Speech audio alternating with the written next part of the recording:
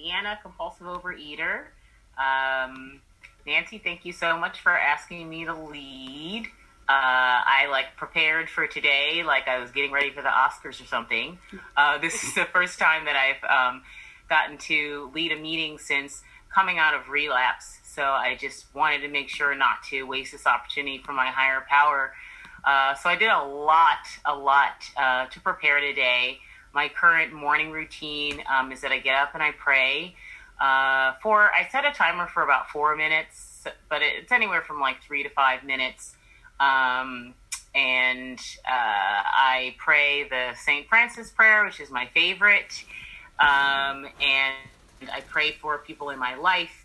I pray for my sponsor. I pray for past sponsees sometimes. I pray for everybody on my support team because it's taken an entourage to keep me out of relapse this time around. I pray for my family. And then I meditate. I'm adding 1 minute a month to my meditation. So right now I'm at 8 minutes of meditation in the morning. Then I'll write for 10 to 15 minutes and read the For Today. So that's what I did this morning. And then throughout the day, I did things that were good for my spiritual, physical, and emotional well-being. I overheard one time somebody in another program say that her friend always jokes, you make sure to take your meds today, MEDS, and MED stands for meditation, exercise, diet, and sleep. And I go lightly on the word diet. For me, that just means a healthy way of eating, within this program. So I was like, okay, I got to up my meds today. So I'm not a crazy person. So I did my morning routine. I talked to a fellow that I talk to on a daily basis. I jumped on my trampoline for 10 minutes. I call it the joy jump. I put on children's music and I jump up and down like a fool. I did about 20-ish minutes of step work, 24 minutes of step work. And then I went to the beach and frolicked in the waves and sang, because you can sing at the beach and the waves are loud. So who cares? Nobody can really hear you. And came home and took a lovely shower. I call it a Hawaiian shower because I put on Hawaiian music and light scented candles, and I do the Hawaiian shower, which a friend teases me about. If ever he hears me worked up, he's like, girl, you need to take your Hawaiian shower. So I did all these things to get ready for tonight. So just to backtrack a little bit, I came into OA December 30th of 2011 was my first meeting. I wasn't super jazzed about it. It was, I think, five women there, 5 women, older women, I didn't really connect with. One of them, I couldn't tell if she was asleep or dead. Another one was knitting. That freaked me out. And they gave me a newcomer's packet, and I had no idea what to make of what was in there. And I just felt wow, this is lame. And I came to program through outside help. My therapist said, you're going to need to go to OA and resume exercise to take care of my depression, or we're going to need to put you on medication. And I did not want to be on medication. I also didn't want to go to OA. I looked at the website. I had no interest in any of what I saw on there. And so I said, I'm only going to go to a meeting if it's at a time and a day that's convenient for me and is close to my apartment. When you have no life, all times are convenient. So my first meeting was a Friday night. What else was I going to do at a Friday night at 7 o'clock? What I would normally be doing on a Friday night at 7 o'clock would be binging. That's how I identify primarily. I'm like a black belt binger. I don't do much in between. I'm not really a snacker or a grazer. I'm either just going to buy bags and bags of food and get high, or I'm eating pretty clean, it's a really wide chasm for me. That's just what it looks like. So I came into that meeting, and there was one person closer to my age, one younger woman there, and she invited me to go to the Monday meeting. So I went to the Monday meeting, and I got a sponsor, I think at my second or third meeting, and I just knew that I was gonna bounce if I didn't latch on to somebody immediately, because this was terrifying. I had no background in 12-step, And, I definitely want to give a pitch for service and for newcomers contacts. There was a girl at that second meeting that called me the day after the second meeting. And if she hadn't called me, I don't know if I would be sitting here right now. Like, I could have just, like I said, taken off. But she called me and she listened to me talk for an hour and give my whole life story. And that made a huge difference. And then it was either that meeting that night, or I think maybe the following meeting, either my second or third meeting, where I got my first sponsor. And, I'm a 100-pounder, or I'm attempting to be a 100-pounder. My first sponsor was not a 100-pounder. She didn't lose like a significant amount of weight in program. She didn't pitch. The night I asked her to sponsor me, she gave the treasurer's report. And I was like, whoa, she knows money. She seems like an adult. She seems calm. Sold. So I asked her to sponsor me, and I got abstinent immediately, like from day one. And I think I used to say that my higher power for me is just the H and the P and the words hope that come between the O and the E, the overeating. And I think that's what stopped me when I first came in, was hope. Like, something in my head was like, hold the phone. Like, what if this works? Let me just not eat and see what happens. And I dove in right away. I was doing, I think, 3 meetings a week, called my sponsor Monday through Friday, got into the steps immediately, did a lot of outreach. I'm a talker. I love to talk. That was the easiest part. I think it was awkward for me to make calls. Maybe like my first few weeks in program was kind of awkward. It felt like cold calling, like a sales call or something. But after that, I just got used to it, and I had a script, It's just like, hi, this is Deanna calling from OA. Just wanted to see how your day's going. Great. People love to talk about themselves. That worked. And I very quickly built up like a God squad, a group of fellows that I could talk to. And I had like a recipe for my outreach, which was to make 3 calls a day. And that was going to be 1 call to somebody much older than me in program, much more seasoned, because I know you can always learn from older people and people with time of abstinence. 1 phone call to like a contemporary, someone who had about the same amount of time as me in program, and then a newcomer or somebody struggling with relapse, because I could give them hope.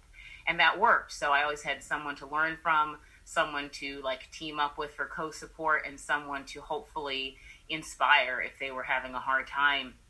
So that worked great. That first absence lasted, I think, about 7.5 months. And then I had my first relapse. I decided I needed a snack at 2 a.m. after a date. And I went to 3 different stores to get what I wanted. And the first 2 stores were closed. That was my higher power saying, like, are you sure you really want to go and get a snack? At the time, my absence was no binging. But the snack I decided to get was ice cream, because we all need that at 2 a.m. to get through the night. So I made it to the 3rd store, and I got my ice cream, and I had like 1 serving. Then I went back for another and another. Boom, next thing you know, I'm in a binge. And, and the next morning I called my sponsor, and I was crying. And at the time, this is like the cunning, baffling, and powerful. At the time, the disease was telling me, oh, everybody restarts their absence at least once. And then I was like, I'll make a comeback. I'll be the sheriff program. I will be the most awesome and stop, after 1 day of breaking my abstinence. And I did not. I ate off and on for a few months. I broke my abstinence in August of that year. And I would get a few days, a few weeks, a few months maybe, and break it. And finally, in April of that year, which was, I think, 2013, I went to a friend's wedding in Long Island. It was a big Italian wedding, and I ate everything but the bride and groom. And I'm like, okay, that's it. When I get back to LA, this has to stop, as if I could just make it stop. And I called a fellow because I kept eating once I got home, and I said, I don't know what to do. I can't get abstinent. And she said, you're abstinent right now. And she was right. I wasn't eating while we spoke. And she said, can you just hang on to that? Can you just not binge for an hour? And I said, yes. And I took it an hour at a time. And that hour at a time turned into 5 years of abstaining from binge eating. In that time, my life took a complete 180. It truly became a life beyond my wildest dreams.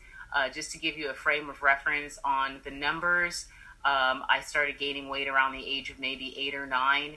I was 200 pounds by 6th grade. I was 220 by 8th grade. I was 285 by the time I graduated high school, and my top weight was around 300 pounds when I was 20 years old.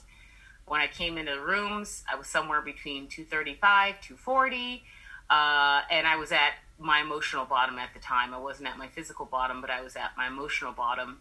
And when I got abstinent that second time at the start of the 5 years of abstinence, it just took... so when I got abstinent at that time, like the weight dropped off within a year. I dropped 90 pounds in a little over a year. Maintained that for several years. Lost a little bit more when I got kind of a stricter sponsor. And then just my dreams were coming true. I became a stand-up comedian. I had always wanted to be an actress. I got an agent, a commercial agent. I was auditioning. I was very involved in OA. I served on the intergroup board. I sponsored, just you name it, I did it. Super involved in the OA birthday party every year. So things were going really, really, really well for many, many years. I completed the steps several times, at least 3 times, maybe 4. And 2017 was a difficult year, the second half of 2017 in particular. It was like a series of earthquakes, and my relapse was a tsunami. So in 2017, my grandmother passed away. It was really, it was not pretty. Her health had been deteriorating for a while. So that was a big shift. She was my last grandparent. So my grandma died. My stand-up comedy group that I'd been a part of for several years got kicked out of our performance venue. My acting agency shut down. The OA birthday party project that I had been involved with for several years, they decided to take a different direction. And my family, my older sister, husband, and my 3 the kiddos, my 2 nieces and nephew, announced that they were moving across the country. And I got switched to a different position at work. Like, the list goes on. And the nail in the coffin was New Year's Eve 2017. I found out that my acting agency just suddenly closed. They just went out of business after 25 years. And I just thought, well, I'm okay. That's fine. Things happen. And I was offered, an opportunity to do more service for OA. I turned it down because I'm like, well, I've been auditioning, but what if auditions conflict with it? And then I got the job change, and I didn't take service because I wanted to chase my dreams. And then I didn't chase my dreams because I got a different role in my day job. I'd been working in nonprofit for 10 years. And all of a sudden, I had nothing left that meant anything to me. No comedy, no family, no service to hold me up because I turned it down. And I just started deteriorating on the inside. And my personality changed. I lost more weight. I'm 5'8". My bottom weight was either 125 or 123, which on me was very thin, very, very thin. And my mind just completely short-circuited. I gave into fear. I didn't work the program. I didn't avail myself of any things that was suggested to me outside a program that could have helped, medications or anything like that. And I just died on the inside. And my sponsor let me go because I turned into a crazy person. And a month after that, I broke my abstinence and devoured half a sheet cake in the break room at work. And I gained back 100 pounds in 4 months. I got fired from my job. I ate my way through unemployment. And that's how I was for several months. Finally got another job, kept eating off and on. My wonderful sponsor who's on the line, has borne with me or stayed with me through this extreme craziness. When we first started working together, I said, well, can we try it for 3 days?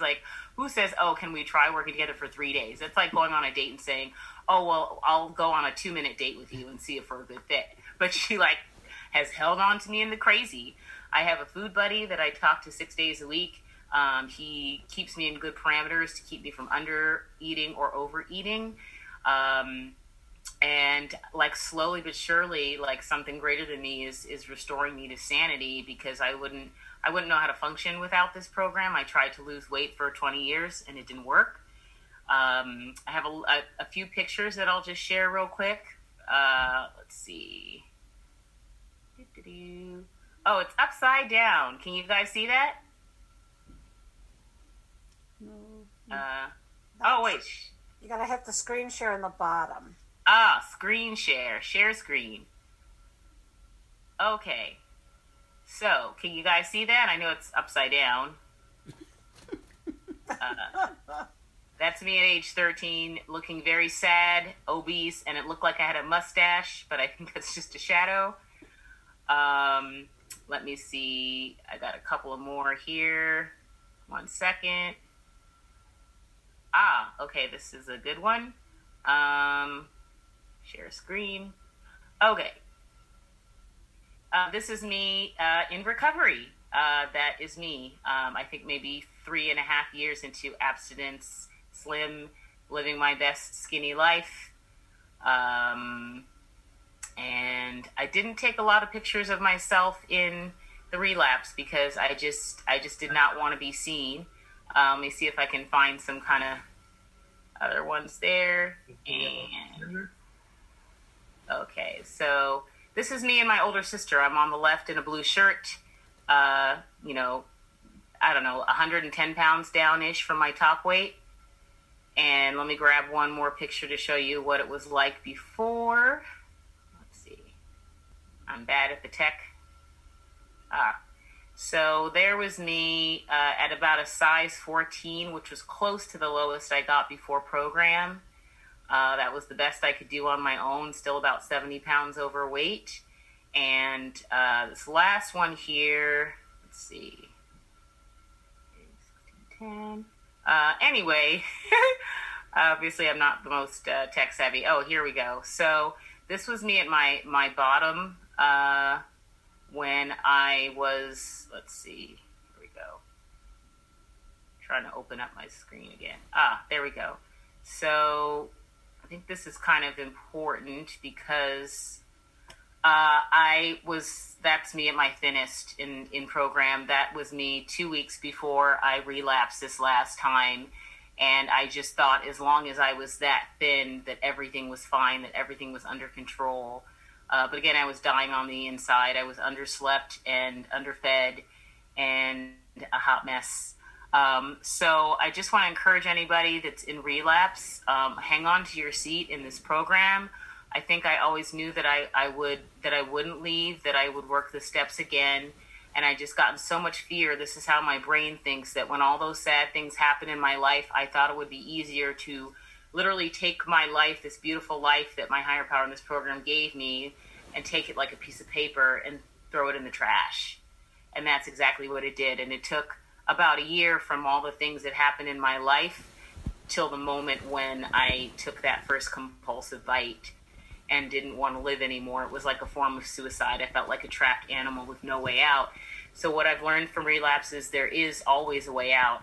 And binging for me, to the extent that I binge, which in this relapse was to give myself chest pains and blood clots, and night sweats and rapid obesity, is a form of suicide. And I've heard it said that suicide is a permanent solution to a temporary problem. So I've learned from this to stay living in the steps, to live by spiritual principles, honesty and integrity. As I lost my integrity heading towards the relapse, I flaked on commitments, I hurt friends and family, and I took myself out. So that's all I have to share. Thank you for listening. If you're in relapse, just stick around. You're not alone. And I'm absent today, and I'm grateful to be that way. I feel very good. And thank you to my sponsor and my friends who showed up tonight. Bye. Or take it away, Joe.